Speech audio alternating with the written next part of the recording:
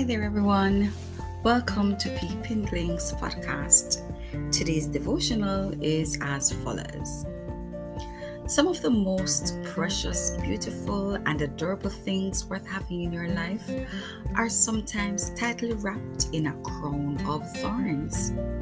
So when adversity strikes, that's when you have to be the most calm because the rose must be unwrapped.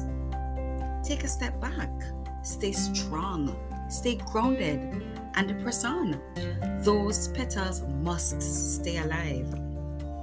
Yes, there are moments in our life when we are let down by circumstances which are not in our control. But guess what? Your downfall is a preparation for your uprise.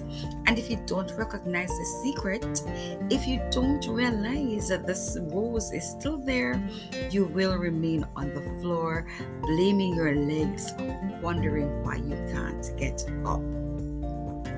The Word of God, according to James 1:2-5, says, "Consider it pure joy, my brothers and sisters, whenever you face trials of many kinds, because you know that the testing of your faith produces perseverance.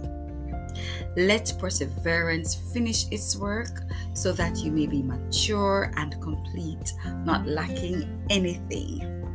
If any of you lacks wisdom, you should ask God, who gives generously to all without finding fault, and it will be given to you."